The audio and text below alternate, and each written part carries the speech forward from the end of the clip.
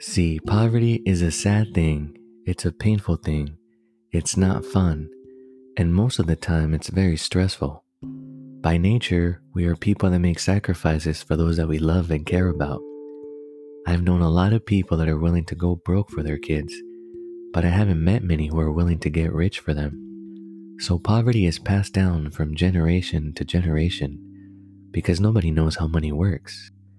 My mission is to help you be the first in your family to break the chain of poverty. For everyone else, my mission is to help you be the competitive advantage so you can win and stay winning.